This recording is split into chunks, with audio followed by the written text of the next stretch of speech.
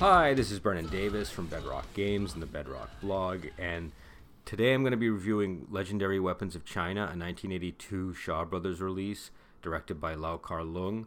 I have a cold today, so I apologize if my voice sounds different or if I kind of get muddle-headed and meander. I'll probably rant on different things during the review. But this is available on Amazon Prime in the U.S. They have the dubbed version, so you have to watch it with the dubs. I don't think that's necessarily such a bad thing. I sometimes go back and forth between watching movies with dubs and with subs. And my feeling is these are largely action movies anyways, so if you watch it with the dub, you can focus more on the action on screen. At least for me, I find when I'm reading and watching a movie, I almost have to watch it twice to see the action because my eyes are playing two games at the same time.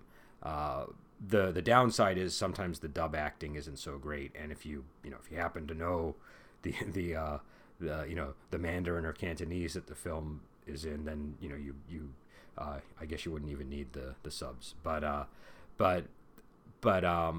the other thing that I think a lot of people might not realize is these old Shaw Brothers films are dubbed anyways. Like the way that they produced them, at least my understanding is they weren't like recording what the actors were saying on set. They put that stuff in studio later. So they would they have like a whole they had voice actors that would go in and put put a dub of the words after the film had already been shot. Sometimes I think it was the actors themselves, sometimes it was other people doing it, and that's why a lot of times you'll hear the same voice for different actors. And I don't think it was until I think the third Police Story movie with Jackie Chan and Michelle Yeoh that they started doing it on set. I could be wrong on that, but what I'd always heard was that was the movie where they shifted to recording it live, and you can kind of tell, I think, because that movie the sound sounds a little bit weird. Like I think it was like just because it was one of the first, I think it just kind of sounded a little bit funky, at least to me. But yeah, so if you're watching an old Shaw Brothers movie, it's dubbed either way. But still, it's in Mandarin, and the dub actors were proper actors, so I think it still sounds better when it's done that way. But my point is, this is in the English dub, but it's not necessarily such a bad thing, and you can focus on the action. So I wish Amazon had at least an option so that you could. Sometimes I think they do, but for this one I didn't see it. But anyways, this is a movie I've been meaning to review for a long time. I thought I had reviewed it. I could have sworn I had done a review several months back, like on my video blog or somewhere, but I looked and I couldn't find it, so I must not have done it. I must have been planning to and never got to it, or I don't know, maybe I deleted it accidentally. I suppose that's possible, but I'm pretty sure I just never got to it. This is a film that I really like. I think this film just has all the stuff that I want. It has the comedy, it has the action, it has the serious drama, it has the emotional weight, it has by the end of it, you feel like you've been on this journey through all these different points in the film, and it's almost as if you've watched more than one movie by the end, because there's just so many different moments that are memorable and feel almost iconic, and you feel like you've physically been to a bunch of different places. So the basic plot of the movie, it's kind of similar to the Spiritual Boxer film that I just reviewed, but it's a totally different type of film. It's set in the Qing Dynasty during the Boxer Rebellion, and there is this sect of martial heroes who are using Taoist sorcery to make themselves immune to weapons, with the aim of becoming immune to Western guns. And so the whole idea is that this is that the Empire wants to save money on firearms and be able to resist the West by having men that are immune to bullets.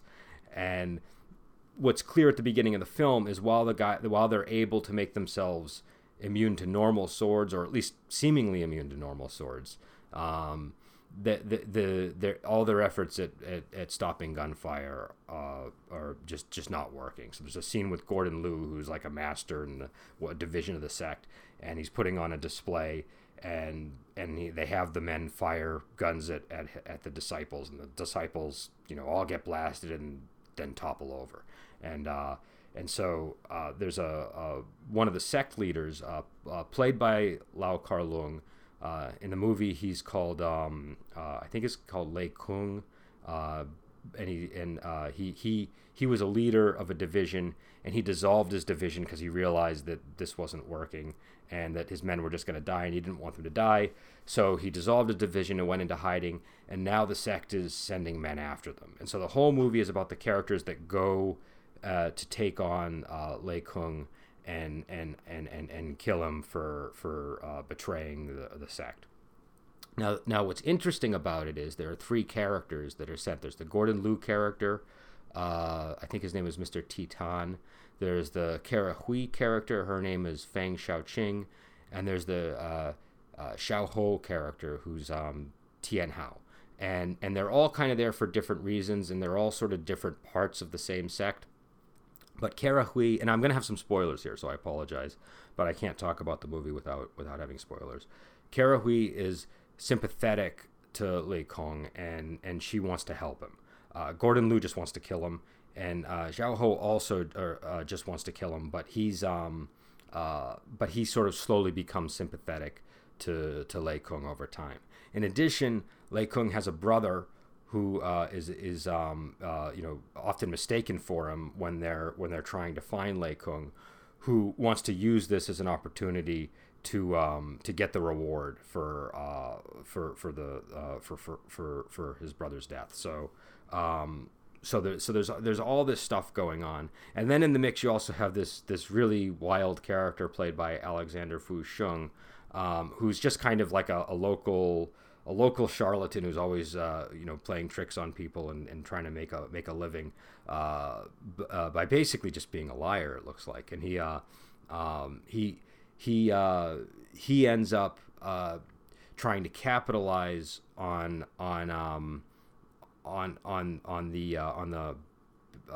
the investigation into Lei Kung by pretending to be Lei Kung through deception and trickery, and he gets paid to lure out Lei Kung by pretending that he's him. And so there's this great scene where he goes into town, and he's got a bunch of guys working with him, and they're all attacking him, and he can't be defeated, and it's all choreographed, and they're using fake weapons and stuff. But it just Alexander Fu Sheng is just really does a great job with it.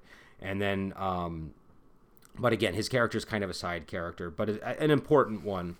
And it's one of the more memorable moments in the film. But what ends up happening is both Kara Hui and Xiao Ho end up connecting with Lei Kung, who they know is Uncle Yu, and Lei Kung. So Xiao Ho's character, in a scene with the character that Alexander Fu Sheng plays, ends up having to sit in water that's just filled with feces. He's sort of there's a whole extended comedic sequence where Alexander Fu Sheng goes into like a toilet that's overhanging like a little pond or something, and Xiao Ho is trying, thinks that he's Lei Kung, and he tracks him down there, and he goes into the pond, and he ends up getting really, really sick. And it's kind of one of the things I like about the movie, that a lot of times in films people will do really questionable, disgusting things, and there's no consequences for it. And I like the fact that he gets really sick because he was sitting in this feces infested water all day, and so Lei Kung ends up nursing him back to health. And he doesn't realize that it's Lei Kung. He just thinks it's some, local, I think he's like a local wood merchant or something. But he slowly starts to realize who he is, and he becomes sympathetic to him. And eventually there's a big showdown with the Gordon Liu character. And then after he defeats Gordon Liu, he has to go on have a duel with his brother. And the whole like overall point of the movie with the fighting is they display all of these 18 arms of wushu. So you just, and every time they pull out like one of the special weapons, there's a big thing of text across the screen that says like rope dart, and then they'll start using the rope dart, or Chinese spear, or twin broadswords, or whatever it is. So you get a full spectrum of weaponry over the course of the movie, and it all feels very plausible and very realistic, at least by the standards of this kind of movie. And the fight sequences are great. Lau Kar-leung plays Lei Gong, and his real brother plays his brother, and again, Gordon Liu, Kara Hui, and Zhao Ho are all just superb in this. The fight sequences are athletic, they're physical, they're physically expressive. The thing that I like about the Lau Kar-leung movies is you get to see what the actors are doing. Sometimes the actions of the actors are obscured by the way the film is edited or shot, and that's not really the case in these movies. You get a pretty good sense of what every person's capability is, and you can clearly see what they're doing. And I like that clarity. I like that the actors are generally very physically skilled, and that then they make use of that. And I just like sort of the punchy, very energetic and sharp movements of the fight choreography. You sort of go from being dazzled to laughing to being surprised. And so I like I like that every fight scene is just kind of all over the place, and you're just always interested in it. It doesn't get old, even though some of the fight sequences go on for some time. The final duel goes on for a really long time, but it's interesting the whole way through. You don't feel like, oh, okay, I get where they're going. You still are surprised by, as they're sort of pulling out new weapons and stuff. If you've ever seen the movie Crouching Tiger, Hidden Dragon, where they have that scene where they're fighting in, I think they're in like Wudang, and they're fighting with they have all the weapons on the wall and they're pulling out different weapons. That's very reminiscent of this film. And this came out much earlier than that. So this is throughout the movie they're using different weapons, but then in the final duel they have all the weapons laid out, and they're just they're pulling out different weapons as they go. And so I don't know. I think it's a great movie. I hope I've done it justice, because I'm a little bit under the weather today, and I know my recap probably wasn't the best, but again, like I said, I don't edit these things, so but this is one of my I really adore this film, and I one of the things that I like about it too is the characters. I really like that every character is quite different and stark. So even though there's basically kind of like three main characters, actually I'd say there's like four main characters in this movie, you never get lost. You always know who everybody is, and Gordon Liu is really great as this sort of menacing guy that's stalking throughout the whole movie. So even though Zhao Ho and Kara Hui are both looking for Lei Gong, the one that you're really afraid of is the Gordon Liu character, and he doesn't even speak most of the time. I think the first line that he, aside from the commands that he barks at the very start of the movie, there's a scene when Zhao Ho's character comes out of the feces pit. He challenges Gordon Liu to a fight, and Gordon Liu basically says, "You got crap on you. I'm not, you stink. I'm not going to fight you until you've taken a bath." And I think that, I don't know if that's his first lines, but that's one of the first moments where he has a real exchange that I can remember. No, he talks earlier in the film. There's a scene at the end where he talks, but most of the time he's walking around looking menacing. And again at the end there's this great scene when Kara Hui and Zhao Ho first intersect with each other trying to find Lei Gong. There's this really cool scene at an inn where they're sort of in a crawl space above his bedchamber, and they're fighting, but then the Gordon Liu character shows up, and they don't want him to know that they're there. So in order to disguise their presence, they pretend to be like a cat and a rat fighting in the walls, and it's just a really funny little moment. But again, the fight choreography is really great, and so it's one of these movies where even when they're being really funny, the fight choreography is deadly serious in terms of his execution, and so that's it's not it there's no it's not less just because they know that they're being funny. And again, this is a movie. It's the kind of movie where you get a lot of humor, but you also get a lot of serious action, and you get a lot of drama. So it has everything, and there are so many standout scenes in this movie. I think the 4 big scenes I really like are the inn scene, the big showdown with Gordon Liu, the duel at the end, and then the scene in town with Alexander Fusheng where he's basically pretending to be Li Kung, and it's just a hysterical scene where he's got guys coming up to him and they're cutting him with fake swords, and he's really putting on a big display about how it doesn't hurt him, and it's just a really funny scene, and the facial expressions he makes, it's all very exaggerated and funny.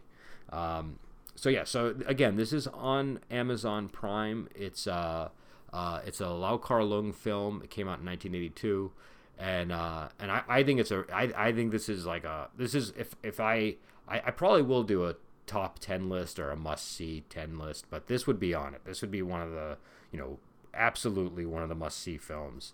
I just think it's great, and it's got a lot of great action sequences. I think that it's got a lot of very charismatic actors in it, and it's just a great movie. So check it out. And I'll be back on with some other reviews. And again, I apologize if I'm a little bit off the ball today. I woke up with a horrible head cold and just am feeling under the weather. So, but I wanted to get this review out because I did the Spiritual Boxer review yesterday, and I decided to kind of make a point of getting some Lau Kar-leung films on the podcast. Before I get back, I know I've been threatening this forever, but before I get back to my Michelle Yeoh series of reviews that I'm going to do. So, all right, I've been going on for 17 minutes, so that's way too long here. So I'll let you go now, and I will talk to you later.